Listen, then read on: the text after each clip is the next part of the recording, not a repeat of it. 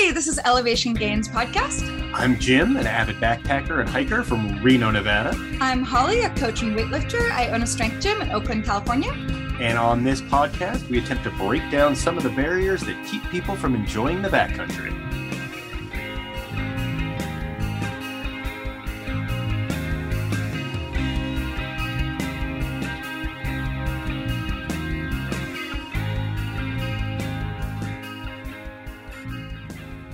All right. Well, welcome to episode 3. It's crazy. I didn't think we'd make it this far.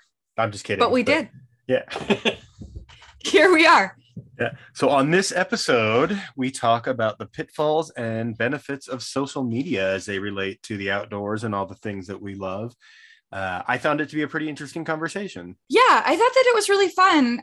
We compared bigger and smaller accounts and the engagement and the experience of those to some kind of surprising results. And I think that was pretty cool to dig into. And, you know, we talk about some of the traps that we've fallen into, and then we kind of finish with our 3 biggest mistakes. Yeah, and I had a lot of fun recording this episode. I hope you all have a lot of fun listening to this episode. If you are listening on Apple Podcast and feel inclined to give us a review and maybe hit that little 5-star, we would certainly appreciate it. Yeah, that goes a long way to helping us out and helping people find us, which is really what we're out here trying to do. Definitely. And I guess, yeah, let's get on to episode 3. Hope you guys like it.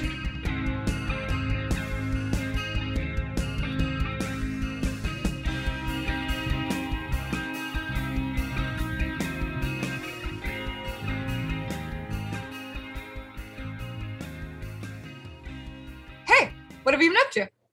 I just healing. My knee is still pretty messed up. By the time this episode comes out, all 3 episodes of the Ruby Crest Trail videos on YouTube will be out. So I feel like I can talk about it now. Last episode, I didn't want to give anything away. Okay. So my Ruby Crest Trail trip started out poorly. I drove down Thursday night and I camped just at the trailhead. And I didn't get there until like 11:30 at night, which is already already a bad plan, like already not smart. And then I was feeling kind of lazy. So instead of like setting my tent up next to my car, or at the very least, like cowboy camping out on the ground next to my car, I tried to cram my 6-foot tall, 230-pound ass into the back of my Subaru Crosstrek. And needless to say, I did not sleep well.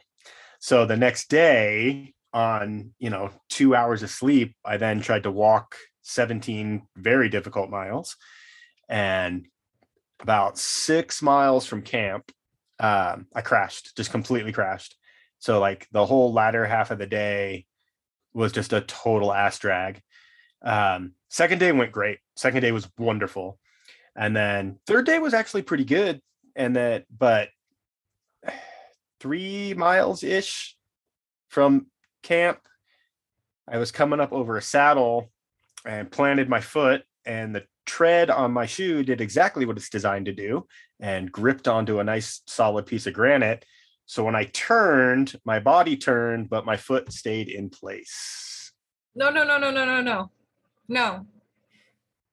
don't like that. That's terrible. I didn't either. I didn't like it either. It hurt really bad. So I limped the 3 miles back to camp, and then I was kind of freaking out. And by kind of, I mean, I was really freaking out. So I'm 17 miles away from my car. I'm 200 miles away from home, and I have probably just dislocated my knee. So I had kind of 2 options. I could, in the morning, regardless, I was camping. I was staying the night, no matter what. So in the next morning, I had to decide, was I going to limp the 17 miles back to my car and just get myself out? Or was I going to bail down this side trail that was about 6 miles and try to hitchhike back to my car? Those are not ideal circumstances. None of it's awesome. Like, there's no part of this that's rad. And your pain level at this point is really high. Like, shit. It it was one of the most painful trail injuries I've ever had in all my years of hiking. Like my knee was definitely dislocated. Like there's no question. Luckily, as I was making my dinner, these two hunters came walking in after a really disappointing day where they didn't get to kill anything, which actually I was kind of pumped on, but they were bummed. And we got to talking, and they were joking that they had just taken their shotguns out for walks. And they asked me what I was doing. And I was like, oh, I'm trying to through hike the Ruby Crest Trail twice. And I'm like, oh, how's it going? I'm like, oh, really bad. And I told them what happened. And they're like, well, we're parked down at this trailhead. So if you want to go down there with us in the morning, we'll give you a ride back to your car. So I was able to catch a ride with them back to my car in the morning, but I still had to walk 6 completely downhill miles with a destroyed knee. Oh my God. I never thought this day would come. I'm grateful for hunters. I was too. I feel like in the video I handled it pretty well and tried to add some humor to it as much as I could with the pain I was in. But I still got like, and this is actually the perfect episode to talk about this story.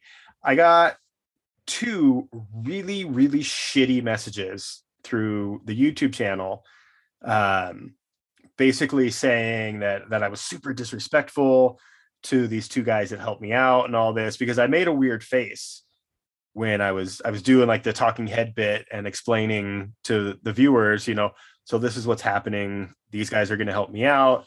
This is what I have to do to facilitate getting helped, blah, blah, blah, blah, blah. And apparently at some point in that, I made a face, which was likely born of pain, which I was in a great deal of, and uncertainty. Because again, like I mentioned, I'm 17 miles away from my car and 200 miles away from home. And now I'm relying on strangers, and I would have had that same uncertainty if these were thru hikers as I did.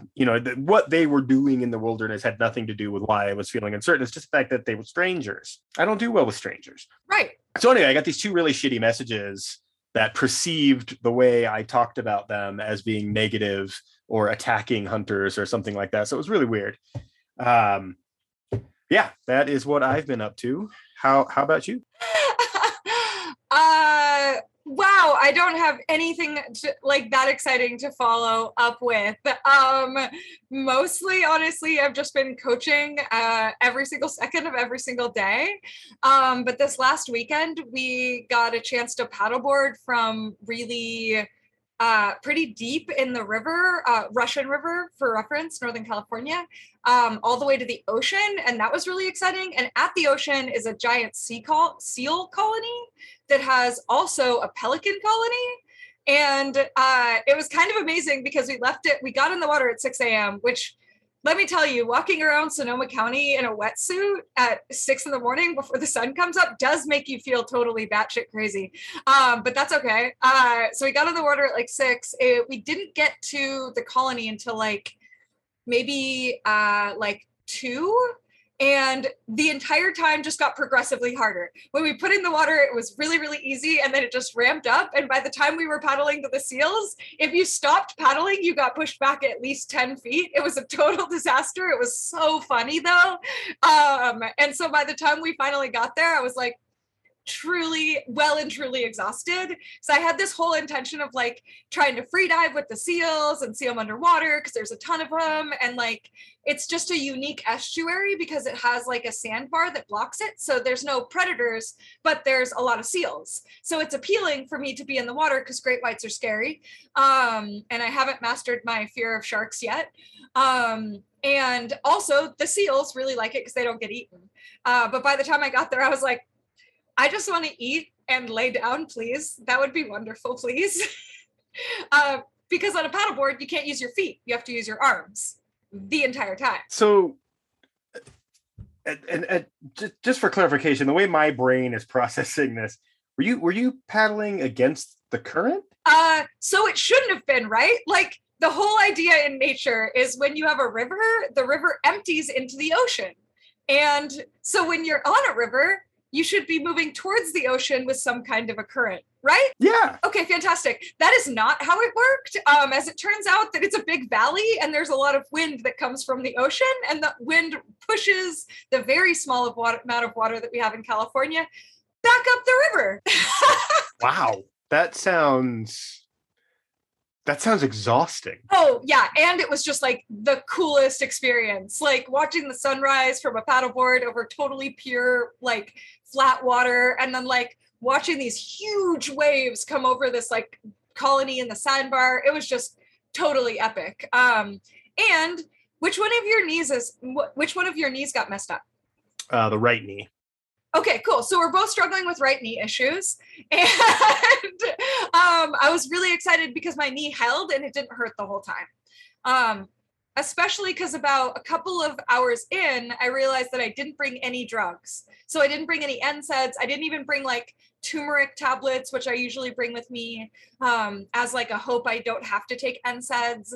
And so like you can't go back, or I guess now upon reflection, maybe I could have, but like you have one car and you need to go to the other car. So like similar to your experience, like you can't go back, except we weren't days out and I had pancakes in the car waiting for me at the ocean. Yeah, I definitely did not have pancakes waiting. Well, actually, that sounds pretty awesome. And it leads me into a wonderful little segue. I got my Lost Coast permit today.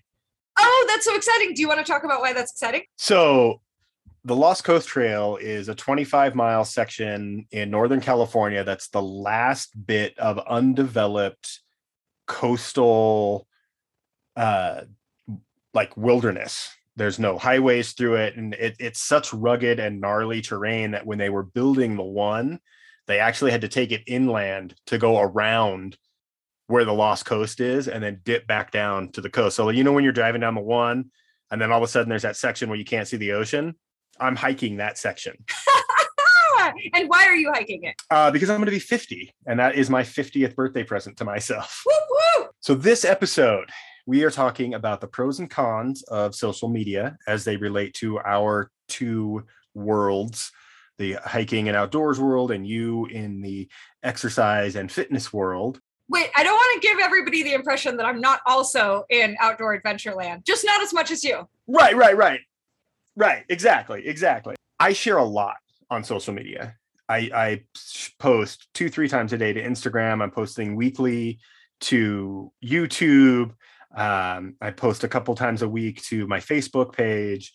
I'm a fan of social media. I think there's a lot of positives to it, particularly when it comes to educating people on a thing that you're excited about. I do also, of course, see the negatives. You know, you get the troll culture, and I kind of waffle back and forth. Like, I don't geotag anything on my hikes, and that's not a means of gatekeeping or anything like that. Like, if somebody sent me a direct message and like, hey, where's this trail? I would give them all the details. I would send them the link to the All Trails map. Like, if somebody were truly interested, I would make sure they knew how to get there and what to do when they were there. But I just don't geotag. And largely that came from when I first started posting to Instagram, I didn't know how to geotag. Okay. And now that I've learned, I'm just like, well, fuck, I haven't done it for 3 years. Like, why start now? But, you know, that said, if somebody were to reach out and go, like, you, perfect example, you saw a photo of Finger Lake that I posted and you're like, yo, where's that trailhead? And I gave you all the pertinent details. Right. And I would do that for literally anyone. You know, if somebody was like, hey, I want to hike this trail. I saw your picture on Instagram. How do I get there? A lot of people use the concept of not geotagging. There's actually a geotag you can use on Instagram now that just says tag responsibly. I've seen that. Right. And so a lot of people, I think, use that as a method of gatekeeping, which it is, I think, to a degree, but it's not why I don't do it. Okay. I think, can I interrupt really quick? Oh, yeah. Go. So like, I feel pretty strongly about this. And it's funny that you used me as an example. So I'm going to continue on that. So I think it's important to go through the entire, not important. I think it's part of the adventure to find the adventure. So like I've spent so many hours on Google Earth and AllTrails and different talking to different people and exploring to find different places I want to find. And a lot of folks really just want the picture. So like you'll hike to the top of something and there'll be a picture. And I actually think that Instagram driving folks to take a picture is actually a good thing because it gets you to have a reason to go do more, right? But if you're not careful with it, especially if you have a lot of followers, then you can make places become Instagram spots instead of people finding those things or more because they worked for it, right? And like I think like going through, looking at the map, finding those things is really important. And so to speak to me asking you, one, I know you, you know me. Two, I mean, fuck, this would be a weird and awkward podcast if we didn't know each other. So like, you know that I'm not going to go out there with like a fucking boombox and like be a jerk and throw my garbage on the ground. I hope you think that. So like, I think it's important to make sure that one, people are connected to the community and connected to understanding how to respect a spot, how to respect the adventure, how to respect the trail, whatever it is. And also like to give people the opportunity to like find things on their own too. And when I reached out about Finger Lake, I have put so much time and effort into finding that fucking lake. I wanted to go to that lake so bad. And then you fucking posted a video and I was like, that's the lake I have been searching for. So it's a funny example because like I did look a lot for it first. I wasn't just like, oh, that's neat. I want to go there, which there's nothing wrong with that. But like I had previously done a lot of weird research to try to find Finger Lake and I didn't know it was called that. To go back to one of your points, I think to a degree, the more people get out into wild spaces, the more they learn to care about wild spaces. And I think no matter what, there's going to be a small contingent of people that are just shitty people and they're going to go out and they're going to throw trash and they're going to be disruptive, and there's not a lot you can do about those people. So I don't necessarily worry about them because they're going to be shitty people in a city. They're going to be shitty people in the wilderness. They're going to be shitty people everywhere they exist because they're just shitty people. I do think that there's a large segment of our population who weren't raised around the wilderness. You know, if you grew up in a big city, if your parents never took you camping when you were a kid, and they're just kind of discovering this whole other world, and largely they're discovering it through social media. So I think there's a level of sort of understandable ignorance when it comes to a lot of like leave no trace rules and things like that. And I think, which is why you start podcasts called Elevation Gate. And most people I have personally encountered, and most interactions that I've had on this subject in the backcountry have been positive. And it's just been people just didn't know. Right. You know, like on a hike recently, I taught this young kid. He couldn't have been more than 18, and he was out on his first backpacking trip. And I taught him how to hang a bear bag because nobody had ever taught him that. He didn't even know you were supposed to do that. And he was thankful for the information. So I think most people, and maybe I'm being wildly optimistic, but I think most people who are just discovering the outdoors will learn to care about it and will learn, you know, oh God, I don't like seeing trash when I'm on a hike, so I'm not going to leave trash. You know, I don't like seeing initials carved into these trees, so I'm not going to do that. So I don't know. I go back and forth on it. I do think most places that you go are seeing increased impact from human activity over the last year or so, ever since COVID hit. A lot of people are running to the outdoors as a thing to replace all the things that they weren't able to do before. So I'm seeing a lot more impact. I am seeing more trash. I am seeing more negative impact. But at the same time, I watched 13 reels today on Instagram while I was bored at work. That was all people picking up trash on the trail. Yeah. 13 videos that were posted today of people out on random trails picking up trash. And it's likely some of those people got that idea because they saw someone else do it on social media.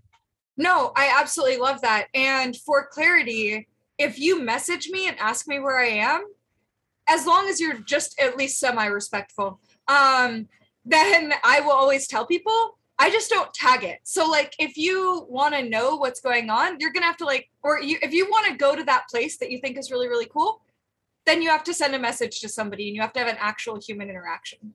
And that's building community, and that community supports the backcountry, in my opinion. If we're all like at least semi-connected, right? Like, I'm not saying DMs are any kind of like real substantial community, but like, if you message me, you also might get things like, the trailhead's actually not where the trailhead says it is, so don't follow that. Here's a pin for the Google, because the All Trails takes you down some weird thing and you're just not going to get there. So go to this point, and then when you go, you're going to see it on the left, but it's actually going to be buried under a weird bush. Just keep going in that direction and look for the burned out tree on the right. You're in the right place. Cool, keep going. You know, and like, that is really important information that you wouldn't have gotten from a tag that says like, you know, whatever trail. Right. Yeah. And I've had that happen so often where, and I think, I honestly feel like, and I've had this conversation with other backpackers and in particular thru hikers. I think things like All Trails, and, you know, I don't want to name drop a bunch of companies in the middle of our podcast, but I think those kind of mapping apps have done more to get people out into the backcountry who had never gone before than Instagram ever will. Oh my fucking God. Yeah, absolutely. All Trails is so totally a game changer, even though, no, seriously, double check your All Trails before you get out of service. Every time. And that, I think that applies across the board to any user data. You know what I mean? I mean, All Trails is essentially Wikipedia for hiking. Like, I can put any information I want. Right. I may not be right. Totally. But like, the other thing about it though is that even though it is flawed, which it definitely is, so you should just be careful about it, like, I think it's so incredibly cool that you don't have to go buy a topo map at REI, or if you were really poor, which this is what I did, go to REI, take all of the topo maps out, commandeer an entire aisle, put all of the maps on the ground, and then try to figure it out. It's a disaster. It's so hard. And so like, if you can just search through things, get a good idea, it actually makes it so that things are like a lot more accessible. Absolutely. And I think that's the key. Like, I love the idea that more people are getting out into the backcountry. I understand that with that increased traffic comes increased impact, and we can find a way to mitigate that. We can find a way to educate people. We can find ways. You know, I'm about to go out for a really short overnight trip this weekend. I'm just trail testing my knee basically. So I'm going to go hike 3 miles, camp, and then hike the same 3 miles home. But I'm going to use that time on the trail to make a handful of videos for the YouTube channel that all relate to the 7 principles of Leave No Trace. Oh, I'm so excited about this project. I think to a degree, those of us who have extensive experience in the backcountry also have a responsibility to educate the newcomers. Right. And also, it's a perfect segue into why we decided to talk about this topic in the beginning, which is like, we were talking via text about how hard it is that you can look at somebody and you see this beautiful picture of a camp overlooking some gorgeous lake, and the sunrise is perfect and the weather is perfect and everyone's smiling and holding their little cup of coffee, and like, it just looks so perfect. And then you'll get maybe a caption that's like, overlooking this beautiful lake, love waking up to this view, or something like that. And like, only took 17 miles to get here. And you're like, all right, what happened on those 17 miles though? And how long did it take you to figure that out? And how long did it take you to get okay with hiking 17 miles? And what did your pack that you bought, like, how did that fit you? And how did you make all of these decisions? None of those things are answered. You just see a lake and a person and you're like, Wait, how come I'm not having this picturesque experience? Yeah, and I think another point on that, and this just comes from the amount of experience I have hiking in the Sierras and on sections of the Pacific Crest Trail, in specifically doing my PCT section hikes. I'll see like influencer accounts, quote unquote influencer accounts. And they're like, oh, best view to wake up to. And I'm like, yo, that's literally 2 miles from the highway. Like, I know where you are. You're making it like and they just walked in like 2 miles and set up their camp and took this gorgeous picture. And kudos to them for their photography skills. But to somebody who didn't know, they're like, oh, they're miles and miles into the backcountry. They're so isolated and they can probably still fucking hear traffic. Because like, I know where that campsite is. I've been there. I know where you are. And I know that you're kind of lying a little bit. Not salty at all. But I mean, I've seen it more than once. And there's one particular influencer, and I absolutely will not name them. No one ask. I won't do it. There's one particular Instagram influencer who has almost 250,000 followers. And I have seen multiple pictures on their page where I'm like, you can probably see your fucking car. Like if you turned the camera just 45 degrees, your car is probably right there. And again, kudos to them for having this gorgeous picture, and you can't take away from their photography skills. They took a stunning landscape shot and then probably just jumped in their car and drove to Starbucks. Right. So you have to take everything you see on social media with kind of a grain of salt. Like there's a lot of misdirection, and even on the accounts that aren't doing that kind of shenanigans. Like my YouTube channel is a perfect example of this. My channel's 3 years old. So from day one, very first video, you didn't see the 12 years of prior backpacking experience. Yes. You saw a seasoned backpacker hitting the trail. And so if you're a brand new hiker and you're watching that and you're like, well, why wasn't my experience like this? Why couldn't I walk 22 miles in a day? Why didn't I summit that peak?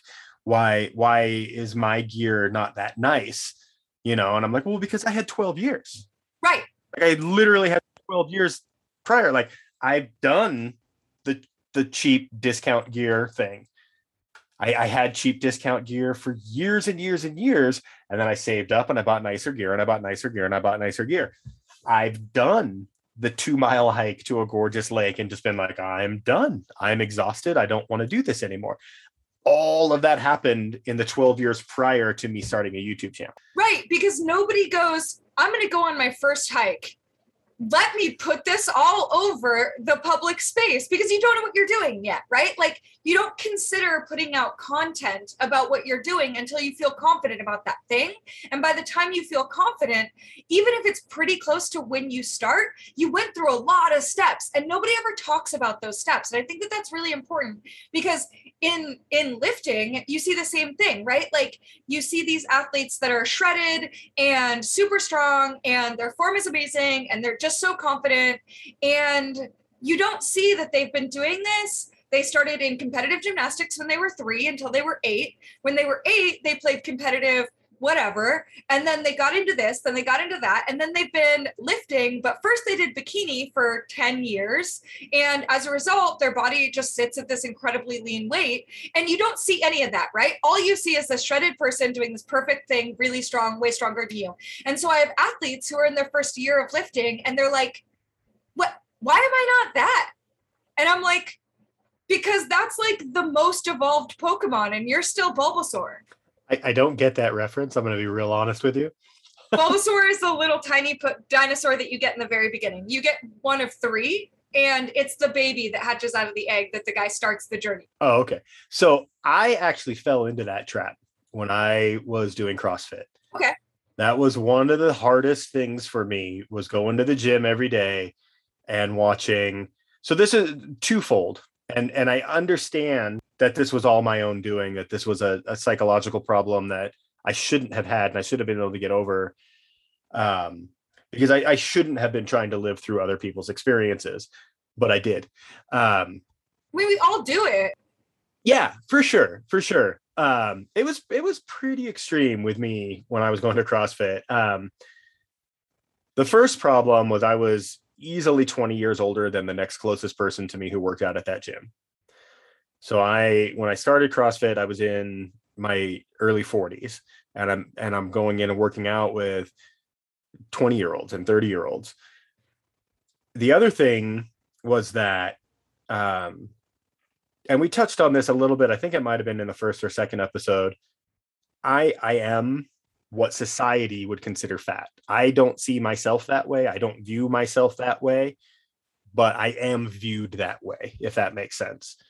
And so here's all these cut, skinny people lifting 50, 60, 70 pounds more than me. And I'm just like, I'm bigger than you. I should be able to lift more than you. But I'd been doing CrossFit for like 6 months, and they'd been doing it for like 6 years. Right. Exactly. And you don't see that because and nobody has the responsibility of saying it, right? Like every person who posts a backcountry picture doesn't have to say, hey guys, don't forget, this is my 15th year of being in the backcountry. Like you don't have to be in a CrossFit class and say like, hi, my name's John. I've been doing CrossFit for 9 years, and I eat a macro deficit, and I've actually felt like shit and haven't slept in a couple of days because my hormone profile's all fucked up. I'm not talking shit on CrossFit at all. No, not at all. I actually competed in CrossFit. I love CrossFit. It has its place, but it does have its faults too, and I'm going to tease about it. But like that person isn't going to be like, hi class, my name's John. I've been doing this for a really long time. They're not going to say that every time. They're not going to go into that. You're not going to get everyone's experience. And so all you have is a visual representation and the inadequacy that it can sometimes bring. And that's really fucking damaging.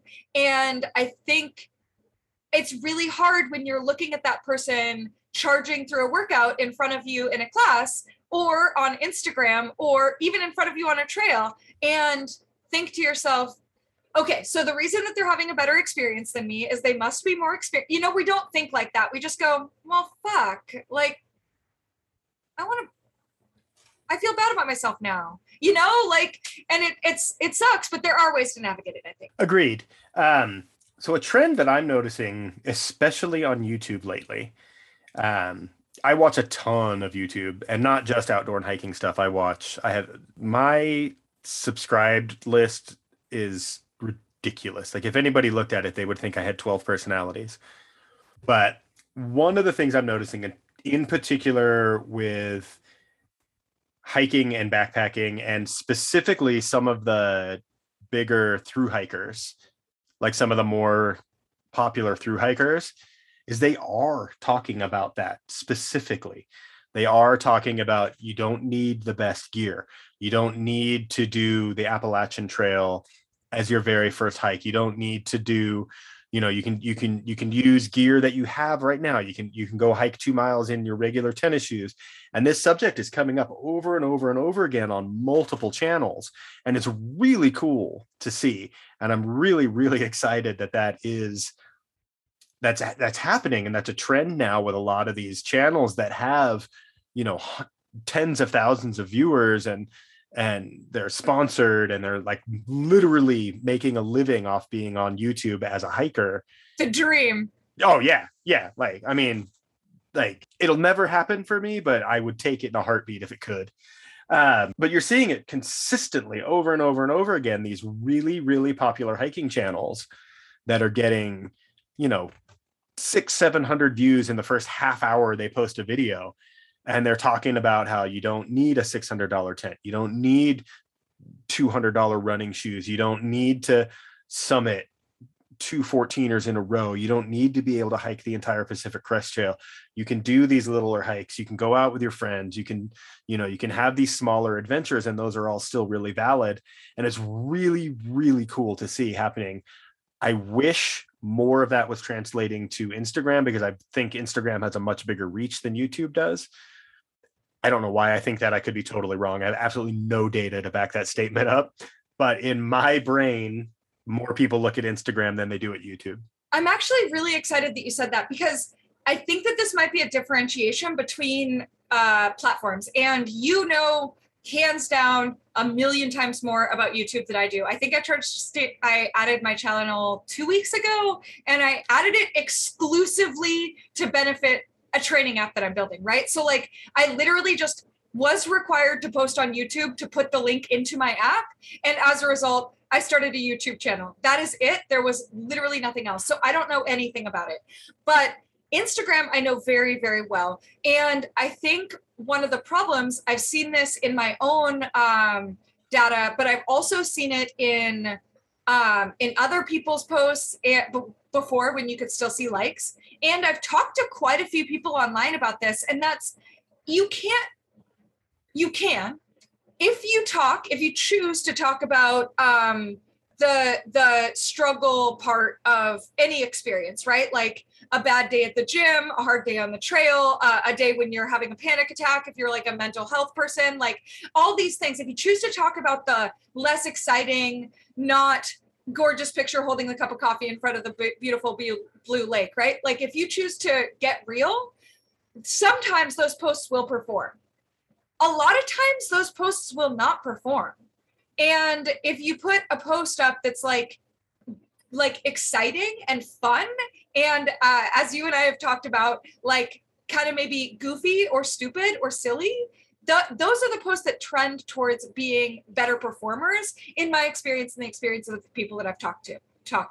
Now, I do have a little bit of experience with some posts that I've put up where people were like commenting a ton, and that boosted my algorithm significantly. But I think there is a machine-based incentive program on Instagram to incentivize people to not post the blister pictures. So that was going to be my question to you. Do you have a sense with your personal Instagram presence? Do you have a sense that those more negative, I don't want to say negative, I don't like that, those more real? Yeah, those more like honest, real, I'm struggling posts, do you think those are actually not getting engagement because people are scrolling past them, or do you think Instagram isn't showing those to your followers? So I think that it's harder to post on those things because it takes more effort, and as a result, it encourages the algorithm to decrease the amount of traffic that you have to a post, right? Like, okay, so I have some great examples because I recently posted a picture of me in a bikini that shows my butt in a beautiful lake that is relatively well taken.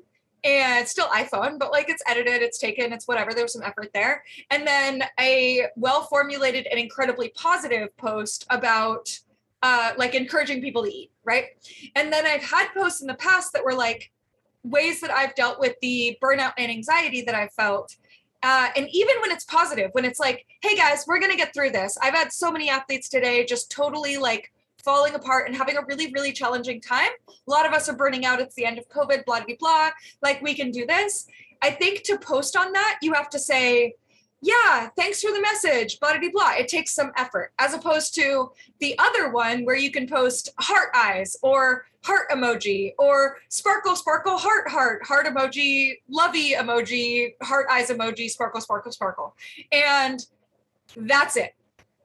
Right? And that comment gets more engagement. So as you're talking right now, and I'm listening to you, I'm also scrolling through my Instagram just to see, and I think I have the exact opposite situation happening. Like, this is kind of funny looking at this. Like, oh, I love that. I posted a thumbnail of my last Ruby Crest Trail video, the finale of that series, and it got like 40 likes and like 3 comments.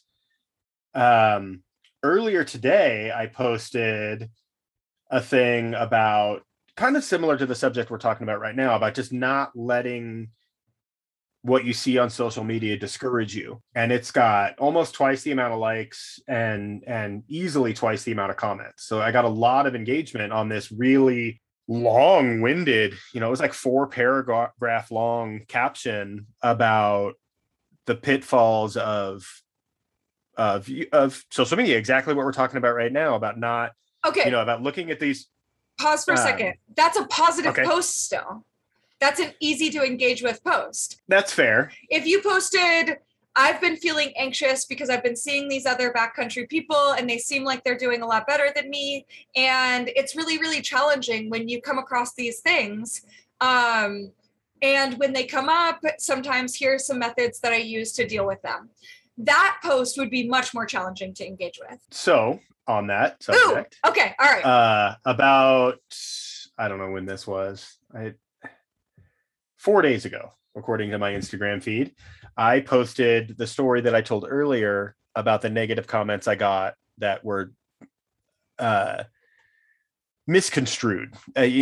People thought I was saying something negative about the two hunters that helped me out. Right. And I posted this thing about how that had me feeling down. That had me pissed off. That clearly wasn't my intent in the video. I was very grateful to these two gentlemen for helping me. And that got around the same engagement as the positive post. Ooh. Now, I think this might go back to what you were talking about with the bikini picture. Both of those pictures, or both of those captions, had really gorgeous landscape shots. And then I wrote this long-winded caption that kind of had nothing to do. I mean, other than the fact that the one picture was taken on the Ruby Crest Trail, and I was talking about something that was loosely related to my Ruby Crest trip. Right. And then the other post is a landscape shot from my first solo hike. And I was talking about, how we all start at zero, and don't let social media make you think that some people are starting at 100 and you're the only one starting at zero. Right. So I don't know, maybe it has more to do with the actual image than it does the caption. I don't know. I think the image has a huge amount to do with it, but I want to segue. What are some ways that you deal with that? Like when you look at an image or you experience media that makes you feel shitty in some way, what have been some tactics that you've used to feel better about it? Like on my own feed, or like when I'm looking at somebody else's feed and it, like they're doing something that I think is cooler than what I'm doing. Exactly. The lean person in CrossFit in front of you for all intents and purposes. So that's a really interesting question. I don't know.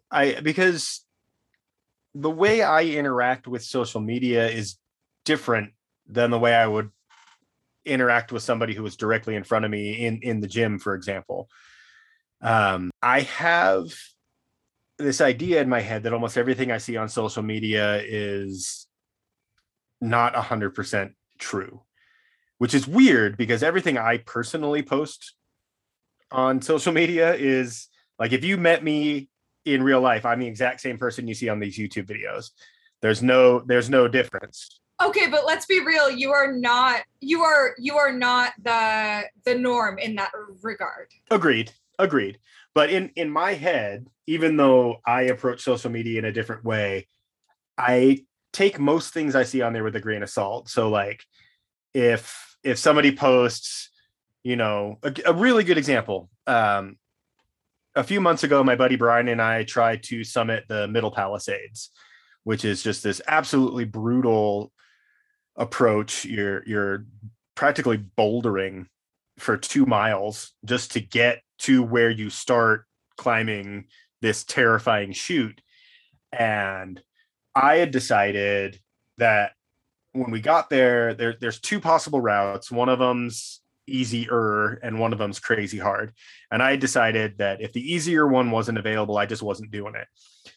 The closer we got to that chute and the more I thought about trying to summit at all, I started to kind of have like a panic attack.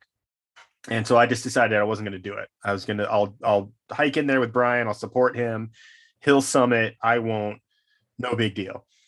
Like maybe 2 or 3 weeks later, I saw a post from someone I follow on Instagram who had summited Middle Palisade. And I think a lot of people would have looked at that and gone, oh, I suck. I didn't summit. This person did. But my immediate thought was like, yeah, get it. Good for you. Like I couldn't do that. Good job.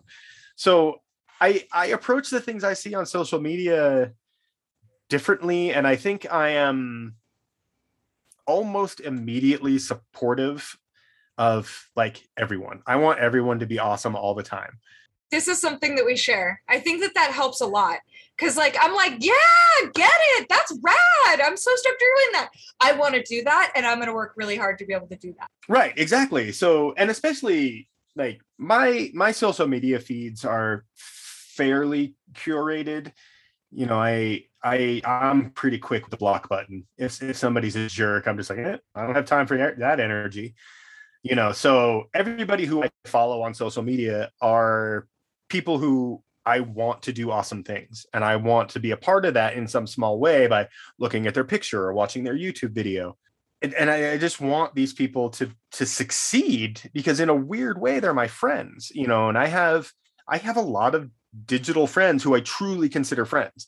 Like, they're not just this random account. Like, they're people that I have like hours long chats with in the DMs, or people that I've given my phone number to that I met because we both go hiking on Instagram, you know? And so I in terms of answering your question, I tied a really long tail on this, but in terms of answering your question, I've never looked at something on social media and felt bad about myself. Okay. I love that. You are also not in the norm there. Yeah, that's just not how I interact with social media, because when I see that somebody finished the JMT, or I see that somebody finished the Pacific Crest Trail, I'm immediately like digitally high-fiving them. And even though those are things that I want to do and I haven't done yet, I'm just like, yeah, get it. You know, and so it's that, for me personally, that's never come up. Although I do empathize and understand the fact that I'm in a probably really tiny minority of people that don't automatically see the success of other people in these digital formats and think, oh, why can't I do that? It's just never how I've approached social media. I think that what you're talking about is a legitimate tool, though. Like, the celebrating others people's successes is like a life hack. If you can look at other people and be like, man, it is so fucking cool that you did that. I just think that that's so cool that you did that. It immediately circumnavigates that you're a piece of shit because you didn't do it, right? It's like, it's just this like way around that. And I think that you just brilliantly articulated it. And you also touched on another point that I think is really important and is actually something that not recently, but I have historically actually told people to do. And that's that you can unfollow. You can choose what's in your feed.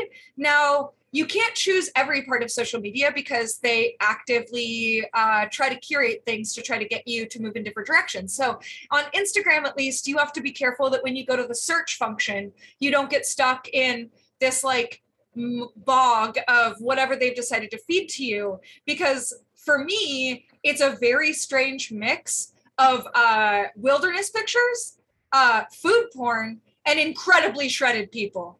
And like, I could easily fall into this trap of both really wishing that I could eat an abundance of sparkly cake and also wishing I was out on the trail, but also wishing my body was different, right? And that like, maybe if I did this, that, or the other thing a little bit differently, I could be like this person who has this like super Instagrammable body. And I think that you have to be careful for that. But like, if you've come across an account that you've been following for any amount of time and you realize that it doesn't make you feel awesome, fucking unfollow. Just decide that that's not part of your reality and move forward with your life. Full stop. Like, you are absolutely, you don't have to say, hey, you're a garbage human because you posted that picture 2 miles from your car. You don't have to be like, hey, you're encouraging people into eating disorders because you're shredded. You don't have to do anything. All you have to do is just decide that that person's not part of your existence and you will forever forget about them. Or you think about social media stuff too much and maybe need therapy. I don't know. So like, I think you can like control your environment more than people take power for or take power over. And I think that that's a really valuable tool too. So I think I again, as you were chatting, and I was listening, I promise, I looked at your Holly Resilient Instagram, and I think a big part of why our experiences are so different, you have over 10,000 followers. I do. You have a pretty respectable Instagram presence. Well, thank you. I have like almost 500. You know what's funny though is that those smaller accounts are actually much more fun. Like the Holly Does Nature is actually the place that I have better conversations almost always. And I think that is exactly the point I'm trying to get at is, so you have 10,000 individuals that are looking at the Holly X Resilient Instagram. Just by the law of averages, 10% of those people are going to be dicks. I would say it might be more than 10%, but I do like a lot of the people who follow me. Right, but just for the sake of conversation, let's just say 10% of the population are complete assholes. Right. If I'm dealing with 500 people and 10% of that 500 are assholes, I can weed them out pretty easily. If you're dealing with 10,000, 20,000, some of these accounts have 50,000, and 10% of those people are assholes, you were just bombarded with shitty people all day long.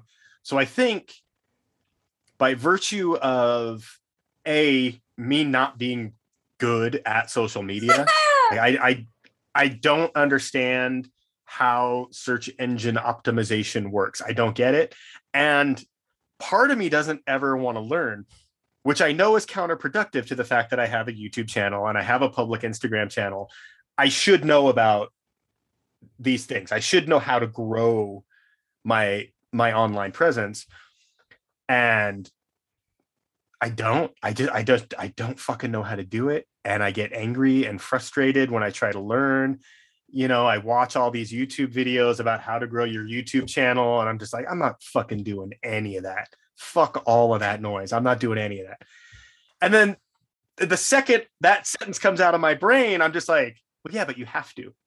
Like, if you want your channel to grow, you have to do these steps. You have to learn about search engine optimization. You have to learn how to ride the algorithm. You have to learn all these tricks, you know, to entice people to look at your videos. Otherwise, you're just going to have the same, you know, 100 to 200 people watching your videos for the rest of your life.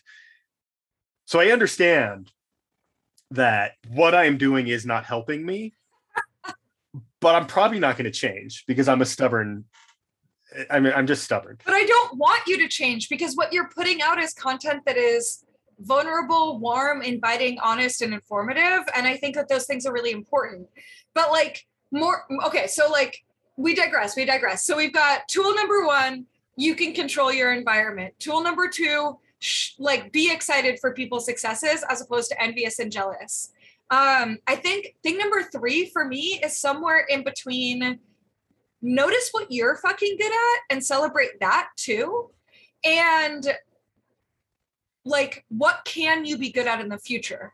Like, if you see somebody and they went on this epic summit and you realize that you have to have ice climbing skills to go on the epic summit, sign up for a fucking ice climbing class and do that class, and then go get at ice climbing, go do that summit and get freaking stoked on yourself. Or more, even better, go find another place that makes you more excited and then celebrate your success there, as opposed to being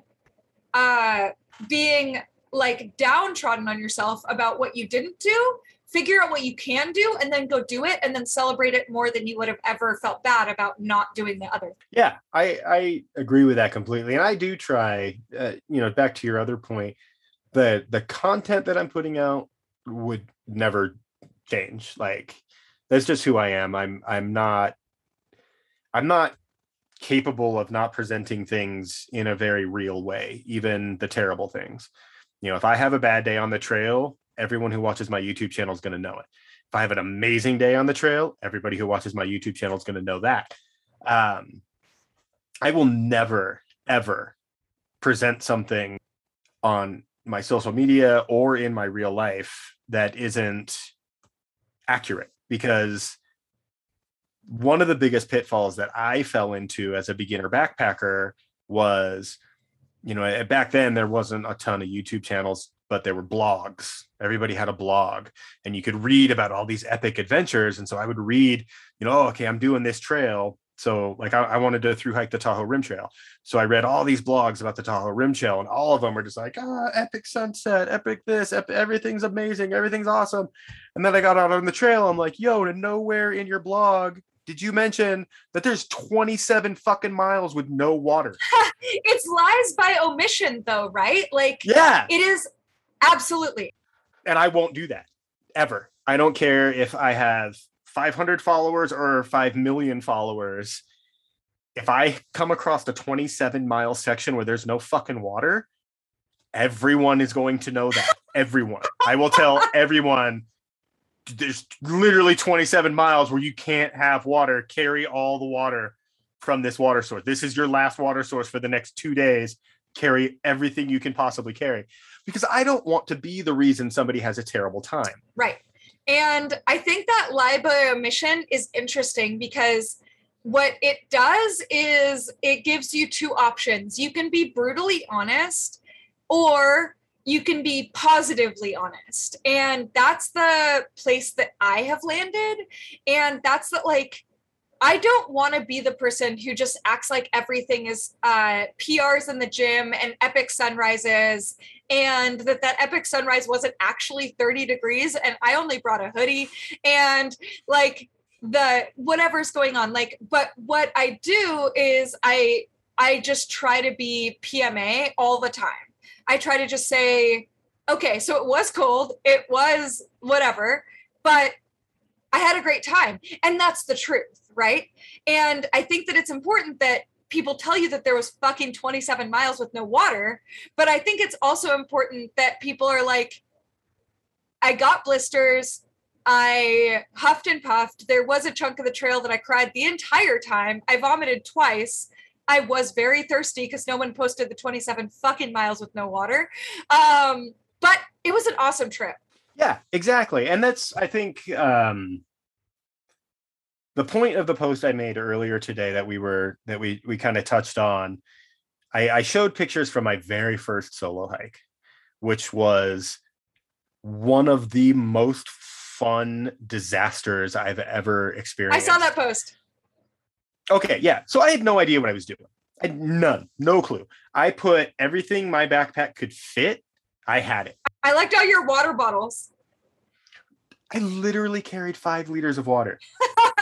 That's 11 and a half pounds. The first backpacking trip I ever went on, we carried gallon jugs of water that were tied to the outsides of our backpacks. Right, because you didn't know any better. Well, it was actually because we couldn't afford a water pump, and we didn't, I guess my parents didn't know what a freaking water pump was, but we couldn't have afforded it anyway.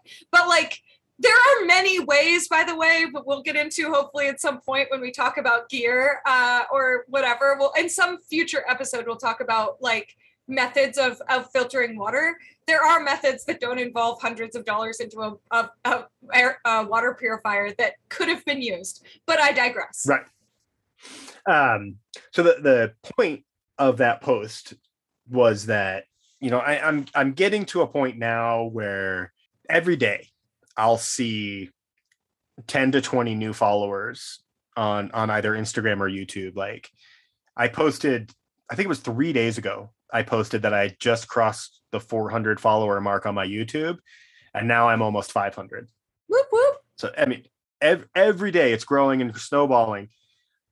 So I wanted to make a post that said, yo, I used to suck at this too. You know, but I wanted it to be a little more eloquent than that. You know what I mean? I just went, hey, look at this. I fucked this up. So the whole point of that post was like, these are pictures of my very first time doing this by myself. I made all the same dumb mistakes that you're probably making, that you may have made on your last trip. It gets better every single time you learn. Like, my second trip, I definitely didn't carry 5 liters of water. I can tell you that, because that was 11 and a half pounds I didn't need.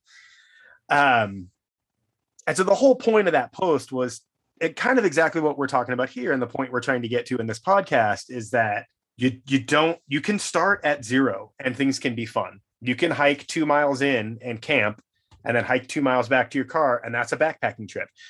You don't have to go on a through hike. You don't have to summit a 14er. You don't have to get through the whole day and feel sunny and bright. You can cry on the trail. You can throw up on the trail, and it's still a backpacking trip. And it's still, in a weird way, it's still fun. Like, that struggle and that difficulty and bordering on that type 3 kind of fun, like when you're like type 2.5 fun, those are the best backpacking trips. Okay, I love that you just said that, because like the closing that I had was, there's a lot of gray area in between type 2 and type 3 fun.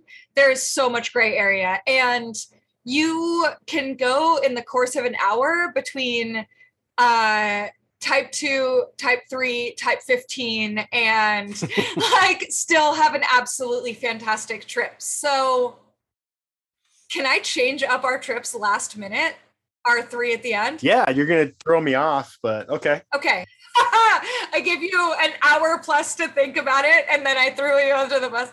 Okay, I don't have an answer to these yet either, so I'm throwing myself under the bus too.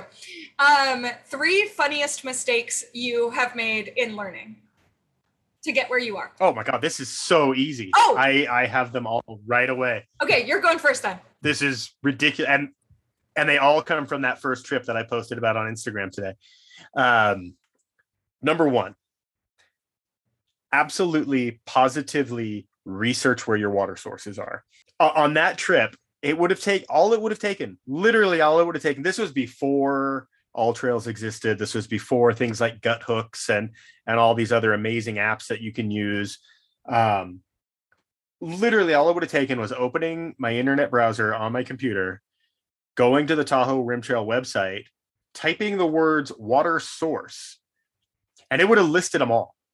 And then I could have just gone, oh, okay. So I basically walk past one every hour. I don't need to carry 5 liters of water. So just a minimal amount of research. So I would say my number 1 biggest mistake was not researching the trail I was hiking. Okay. My first one is going to be communicate about what is in your pack if somebody else puts stuff there, so you don't get to the trail and there are 7 apples in your bag. That's my number 1. Just don't let somebody else pack your bag. Let's just leave it at that.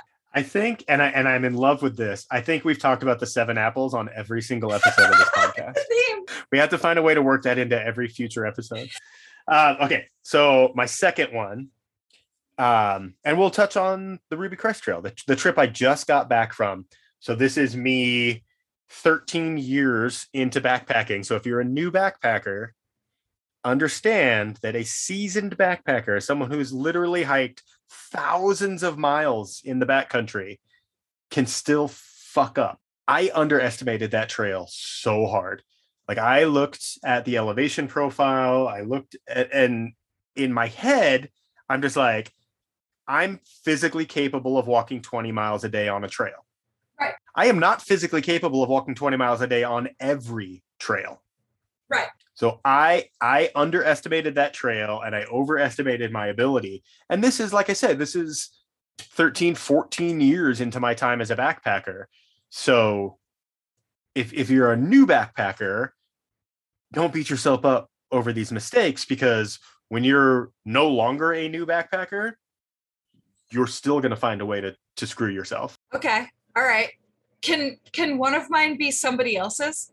Absolutely. Okay. So the first, my partner's name was Brian.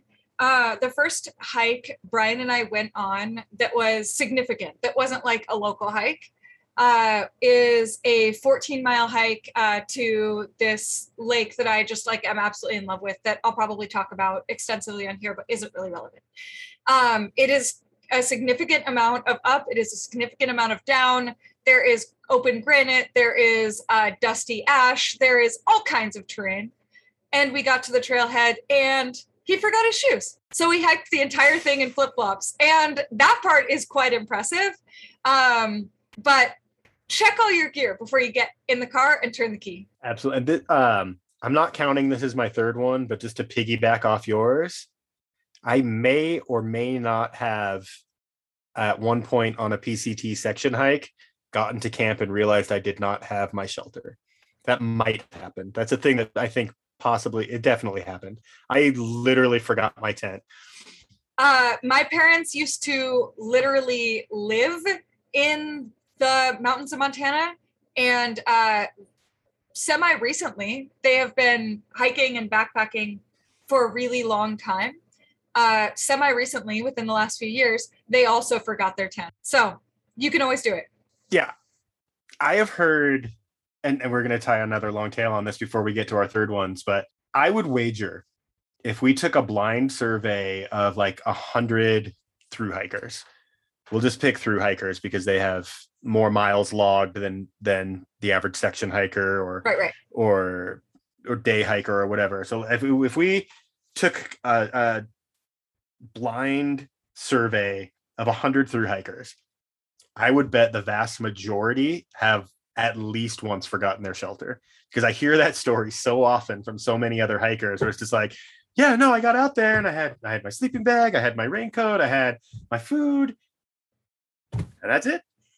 You know, like, so it's a weird thing. I don't know how people forget their shelter. I don't know how I forgot my shelter, but it happens all the time. It does. I want to say one other thing related to the shoe thing, and that's check your shoes before you leave. So don't just throw your shoes in the bag.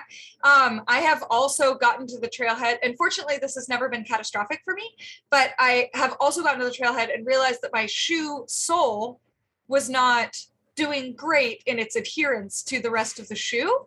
And I've never had it flop around, but I have had water get inside of it and it was uncomfortable. So check your shoes and also make sure your gear is where it needs to be before you get in the car. All right. So my third biggest mistake on any backpacking trip, and I honestly, I feel like I wish I had started my YouTube channel sooner so that all of these mistakes were on the channel and people could reference them and go, oh, this guy who does this all the time made the same silly mistake that I made.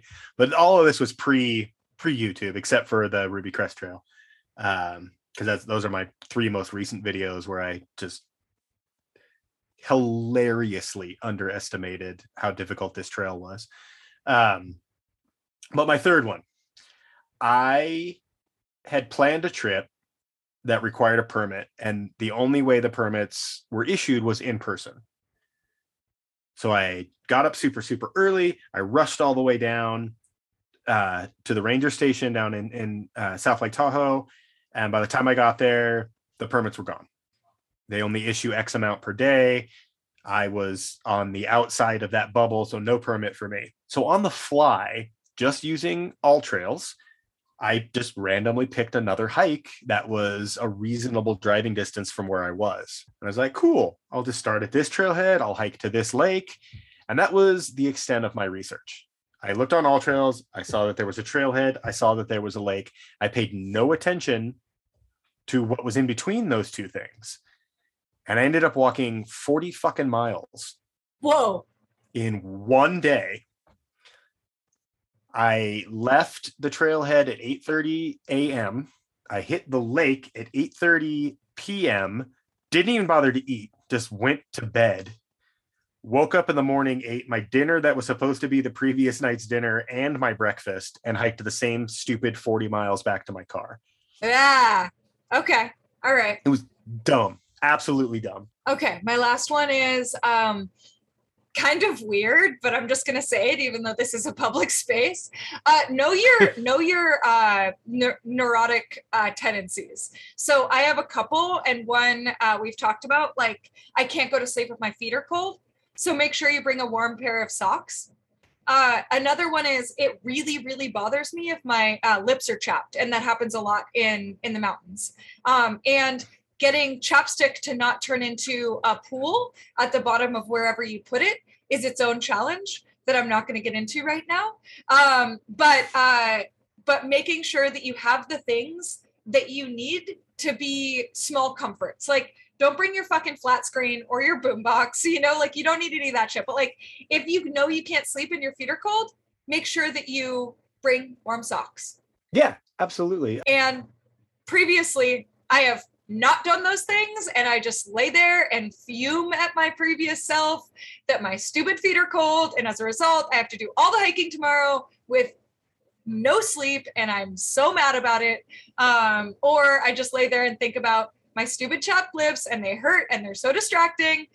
So I have forgotten these things multiple times, and I think it's important that you think about those things, even if they fit into our previous episodes trips, which is little luxuries. Sometimes they're your little luxuries. So on the subject, just really quick of, and I really wanted to try hard not to do company plugs, but this one I think is worth it. Do you have tube chapstick, the one that you squish out? Aquifer makes a thing called lip repair, and it works even if it's melted into a puddle, even if it's just completely liquid, it still does the job. Well, doesn't it come in a tube with like a little hole at the top that looks like a chapstick thing, but is actually plastic? Yeah, totally. Yeah. I just hate the way it feels because I'm a finicky jerk. Gotcha. Yeah, the Aquifer is the only one that I take on the trail, and it's the only one that I found that works even if it's completely melted and liquefied. Yeah, no, totally backed. You should not turn into a weird, specifically finicky princess like me. Although it is worth noting that the longer my trip gets, the more logistically pragmatic I get about things. So there is that. All right, so where can people find you? As always, all of my social media is just under Lost Again with Jim. I've been getting better in the show notes of adding all of our long list. Your website's in the show notes now. So if you go on Instagram, Facebook, or YouTube, search Lost Again with Jim, you'll find me. All right. And you can find me at Holly X Resilient. Everything that is important about what I'm doing and other accounts and whatnot are either in my drum, which is linked there, or is linked in my actual bio. And if you want to find me, I also own a gym in Oakland, and you can find it. It's Resilient Strength. It's also linked in the in my Instagram and in the show notes. Before we end, we are absolutely interested in having guests. Yes, we have booked our first guest. Woo! Which is very exciting. That's all I'm going to say about it. The rest of it is going to be a surprise for when we do the official announcement. But we do have a guest scheduled that will be interacting with us in the weird way that we freeform interact. If you are interested in being a guest, hit either one of us up on our Instagrams. We'd love to hear from you. In particular, we're looking for people who have stories that might help new hikers feel more comfortable on the trail. So if you have done something or created something that you think is going to be really beneficial to a brand new hiker, or if you have a horror story of some terrible thing that's happened to you on the trail that you would like to share so that a new hiker can avoid falling into that same pitfall, hit us up. And on that same note, if you have any topics that you would like us to cover, we would love to hear those too. Absolutely. Definitely. All right. So I think that wraps episode 3. Thanks, y'all. Episode 3. Super stoked to put it out.